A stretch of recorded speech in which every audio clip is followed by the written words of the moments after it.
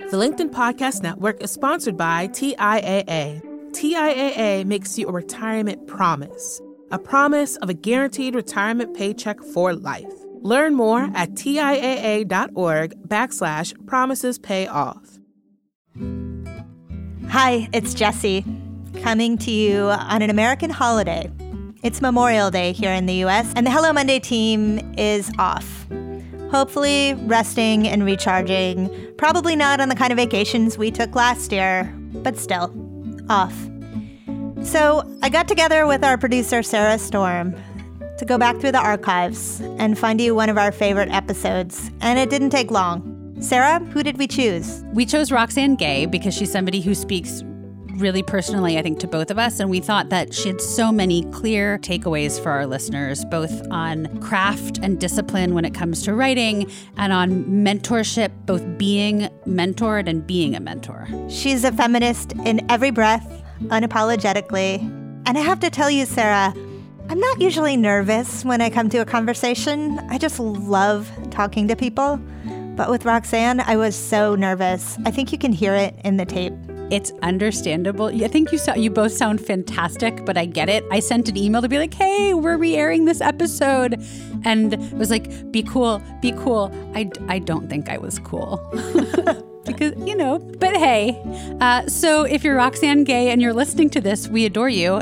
If you are not Roxane Gay and you're listening to this, we hope that you also find some interesting things for yourself in this episode on mentoring, on craft, and we want to talk to you about them. That's right, we do.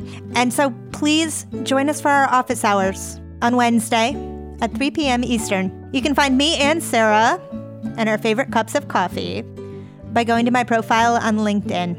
Hope to see you there. Happy holiday. From the editorial team at LinkedIn, I'm Jessie Hempel, and this is Hello Monday, a show about the changing nature of work and how that work is changing us. Roxane Gay had her first breakout success as a writer when she was 40. By then, she'd been writing every day for the better part of 3 decades. I just wrote so much, and I was the only one that took myself seriously. And I met with quite a lot of rejection. And rightly so. Like, looking back at that work, it was not ready for the world. But I was ready for the world. That first book that took off for her was Bad Feminist. It made her into a feminist hero, and all the work that she's done since. The novels, the memoirs, the comic books. Well, they've elevated her to the status of a literary rock star. Roxane's writing is on point. She's funny and vulnerable and powerful. The writing itself is confident. It demands that we take her seriously. She's been interviewed by everyone from Terry Gross to Trevor Noah. Please welcome Roxane Gay. But just think a second about the persistence that's involved in all of the years that came before that success. Think about how you keep it up without giving up. What little successes might feel like. What the specter of rejection means. That old saying, never give up, is complicated. The outside world is full of people who will say no before they even consider you or your work. Agents may never get to your pitch at all. You have to believe in yourself, or no one else will. Roxane kept her writing up anyhow. She read and supported other writers anyhow, and as a professor, she found ways to reinforce to her students that they should take their work seriously, too. Here's Roxane. Do you write every day right now? I do still write every day. Yes. But, some days that's 3 sentences. And some days it's 5,000 words. It just depends. The challenging thing about success as a writer is that the more success you achieve, the less time you have to write. And I'm pretty much touring constantly. So I have to write on airplanes and in hotel rooms and airport lounges and lobbies and green rooms, and it can be really challenging to assemble coherent thoughts when nothing is consistent from one day to the next. You have a certain confidence about yourself as a writer that is, perhaps it is the backbone to your work. It is certainly a wonderful thing to perceive. Mm-hmm. And I want to know if you always had that confidence, if writing for you was was in fact a calling, a thing that you always knew, independent of commercial success, was yours. Oh, absolutely. I've been writing since I was 4 years old. And I have loved writing since I was 4 years old.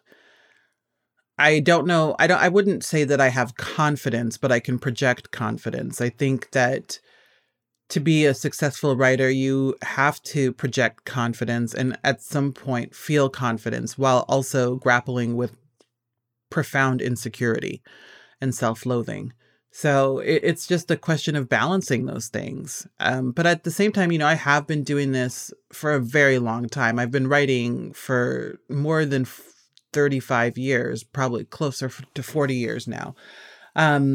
Even though, of course, when I was 4, I was writing what you would expect a 4-year-old to write. I wasn't a prodigy or anything like that. I was writing silly little stories on napkins. But, I've been writing with I've been writing with purpose for more than 20 years. And so I would hope after that many years and that much practice that I am at least reasonably talented at stringing some sentences together. If I wasn't, I should really get another hobby. Well, who are the people along the way that helped you to embrace that talent and develop it?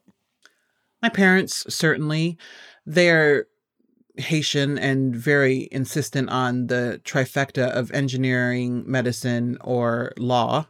But eventually they realized that I was going to do what I was going to do. And they've always been supportive, if not skeptical. It took having a book available in Barnes & Noble for them to really realize that I was going to make a go of this writing thing.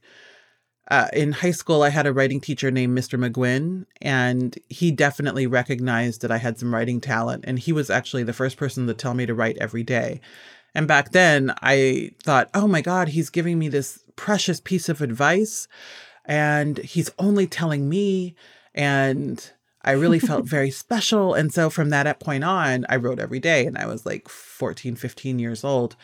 And of course, the older I got, the more I realized, that's a common piece of writing advice. But I felt like it was a very special and personalized piece of writing advice. So I took it deeply seriously.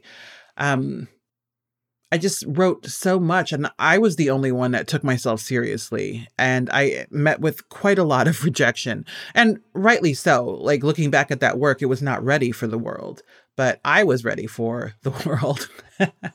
And so it just was sheer persistence and a relentless personality that got me through. And when I started encountering commercial success, I definitely had a mentor, Tiari Jones, who shepherded me the way she has shepherded and continues to shepherd many young Black writers, or rising Black writers, I should say. And it was definitely so important to have that support and to have a model for how to be a writer in public and how to be a writer in private. And I will always be grateful to her for her mentorship. So what do you mean she shepherded you? Well, a lot of times it was just advice and counsel on how to be a Black writer in a world that oftentimes does not take Black writers seriously. And she always, especially early on, told me the importance of the Black writing community and how we don't have to all get along, but in general, we are at least in some form or fashion looking out for one another out in the world, because we have to. If we don't, who will? And that piece of advice has really stayed with me. Even when I don't like someone, I just think, well, I'm going to support them in the ways that I can. I don't need to like them. But more often than not, I actually do. But just that sense of community and recognizing the importance of community and the importance of sharing the ladders that you climb and build in your career. And so the minute I could, I started to do mentoring for young writers, and I will always do that. So she's just a model. Like, she reaches out the minute like a young Black writer starts to get on the radar. She oftentimes will reach out and just be so kind and so helpful. She will call you on the telephone, which is a rarity in this day and age. You know, she has advice. She gives practical advice that is incredibly helpful. She's just a role model and an amazing writer, too. You mentioned the difference between public and private, and I'm curious what you were getting at there, what you needed to learn. Oh, just, you know, how to be a writer in public, how to talk about your work, how to talk about the work of other writers, things like that. And in private, you know, how to put in the work and how to treat people, because it's actually, the writing community is big, but it's also really small and everybody talks. And so it's really important to treat people well. And a lot of people forget that. And so it's always good to be reminded, treat people well and do unto others as you would have done unto you. And that's something that I try to do both publicly and privately. And to know that and to always be encouraged to do that helps me to be a better person. The LinkedIn Podcast Network is sponsored by TIAA. In the last 100 years, we've seen financial markets swing, new currencies come and go, decades of savings lost in days, all showing that a retirement plan without a guarantee, quite simply, isn't enough. So more than a retirement plan, TIAA makes you a retirement promise. A promise of a guaranteed retirement paycheck for life. A promise that pays off. Learn more at TIAA.org/promisespayoff. From LinkedIn News, I'm Leah Smart, host of Everyday Better, an award-winning weekly podcast dedicated to personal development. Whether you're looking for ways to shift your mindset or seeking more fulfillment in your life, we've got you covered. You can build internal resources. That's what the study of psychology is about, building internal resources. Turning towards is one of the most important elements of successful relationships, no matter what kind of relationship it is. The thing that underpins all of this productivity stuff is finding a way to make the journey itself enjoyable. The journey is the destination. The beauty of uncertainty is infinite possibility. When you don't know what's next, you don't know what's next. And thus, anything can be next. Join me as we dive into captivating stories and research-backed ideas that have empowered me and others to lead lives with more clarity and intention. Everyday Better, making growth an everyday practice. Listen to Everyday Better on the LinkedIn Podcast Network, Apple Podcasts, or wherever you get your podcasts. During the period of time in your 20s and early and mid-30s when you were writing and you were teaching, I'm curious what your relationship was like and is like with the students that you work with. Mm-hmm. What do they most need from you? It's oftentimes what students need is to be told that they can achieve greatness in their own way. They need to be told that they have power and the ability to wield that power effectively. I am not a hand holder. I am not nurturing. But I do believe in encouraging my students to believe they are good writers and that they can become better writers. Because in academia, there is this rhetoric that students are bad writers and that each generation of students is bringing about the end of the written word with their impoverished writing skills. This has been going on since the 1800s. And it's really kind of adorable that we are so short-sighted when it comes to our students' abilities. And so I try to reset that narrative in my classroom and let students know that you can accomplish anything, but you're going to have to work really hard. And I'm going to challenge you and I'm going to give you more work than you can probably get done, but I'm still going to do it and we're going to see what happens at the end of it all. And so some students love my classroom and some students hate it and call me a battle axe. And I'm fine with either one, but we have a good time. And I love working with students. They are so interesting and they always show me how to take risks in my own work because I see the risks that they take. I see how they start to learn the rules of writing and then grapple with the realization that they can not only work within the rules, they can break the rules as they see fit, as long as they do so with purpose. And it's always fun to see that realization and to see what they do with that realization. What is the interplay like between your teaching and your writing? If tomorrow you were told you never had to teach again, would it impact your writing? No, it would not. Because I think that there are all kinds of ways to teach and learn. And so even if I'm not in the traditional classroom, I am going to be learning from reading and from engaging with other writers. I think the one thing that would change is that I probably would write more because I would have to grade less. How much should commercial success matter? I think it should be an end goal. And I think it's really disingenuous to suggest that it shouldn't, because how do you expect to pay your rent and your health insurance and the light bill? You know, the reality is that life costs money. And there's always this weird notion that you should only create for the love of creation and don't worry about material things. But like, who is taking care of the material things? For a lot of people, if you don't have a trust fund, like, you have to worry about the material things. So I don't think that you should set commercial success as a goal, but commercial viability should absolutely be a goal. Doesn't mean you shouldn't take chances or experiment or be radical, but it does mean that it's okay to want to make a good living for yourself as a writer. It is absolutely okay.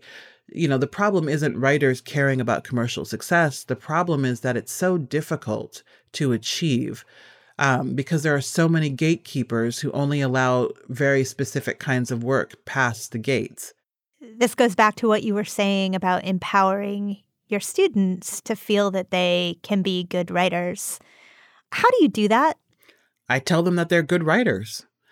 And it sometimes people just need to know. They just need to hear that. And then, you know, when I'm giving them feedback, I try to be as constructive as possible, but I'm also really honest. Like, I'll write WTF on a story. And I will say, like, what the hell are you doing here? And this doesn't make sense. This is nonsense. They need to know the truth. I don't mollycoddle them because they're not going to grow as writers if you just keep them in a safe little cocoon. But I'm not there to tear them down. I'm not there to insult them or their point of view.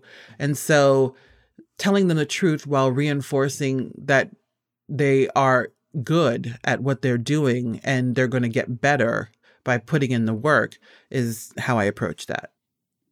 So your late 30s, that meant that for 15 years, maybe more, you considered yourself a writer, but the world hadn't bestowed commercially that distinction upon you. I want to know how you nurtured the writer in yourself. I just wrote all the time, and I read constantly as well. I exercised the writing muscle, and I wrote every single day. For quite a long time every day. I would go to work or school and then come home and write and not sleep very much, and then do it all again the next day, because writing was something and is still something that I find pleasurable. I enjoy it. I'm not a tortured writer. And it also, in many ways, was self-medication because it was a way to lose myself in the work and not have to worry about the seemingly trivial concerns of the day-to-day world.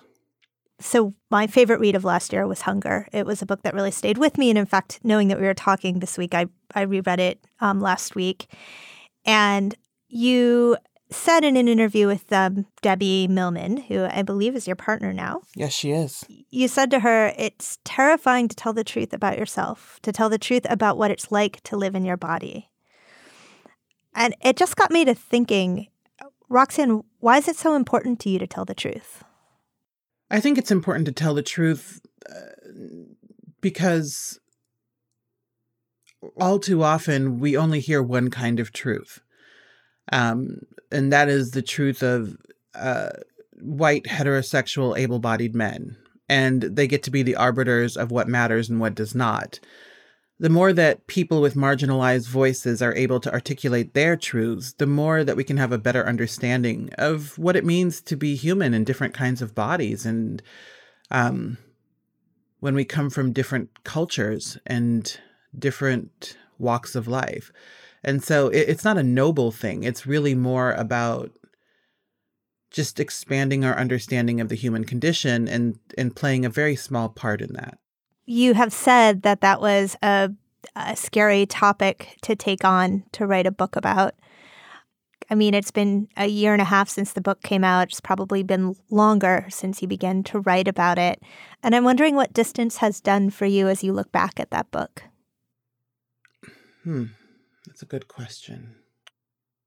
I think distance has made me realize that it really is important to talk about living in different kinds of bodies, that it's not a vanity project in any way, and that everyone struggles with living in a body in one way or another. And seeing how people have responded to the book, regardless of the kind of body they live in, has really expanded my understanding of just the challenges of being human and being in a body. So distance has certainly afforded me that. So what's the relationship like with your audience? Because you're pretty open about yourself, so I'm sure they must feel like they know you. You know, it's a complicated relationship because on the one hand, I am always happy that my work is reaching people and that my work resonates with people. On the other hand, it's really challenging because people give me their stories, and it's a lot to carry my own trauma and my own history, as well as the stories and histories of other people. And so I've had to develop very firm boundaries because I'm not a therapist. And writing this book was actually not therapy. It was work. And it was a very specific kind of work. And so I have to make clear to people that I honor their stories, and I'm flattered that they trust me enough to share their stories with me, but I can't always carry them in addition to my own.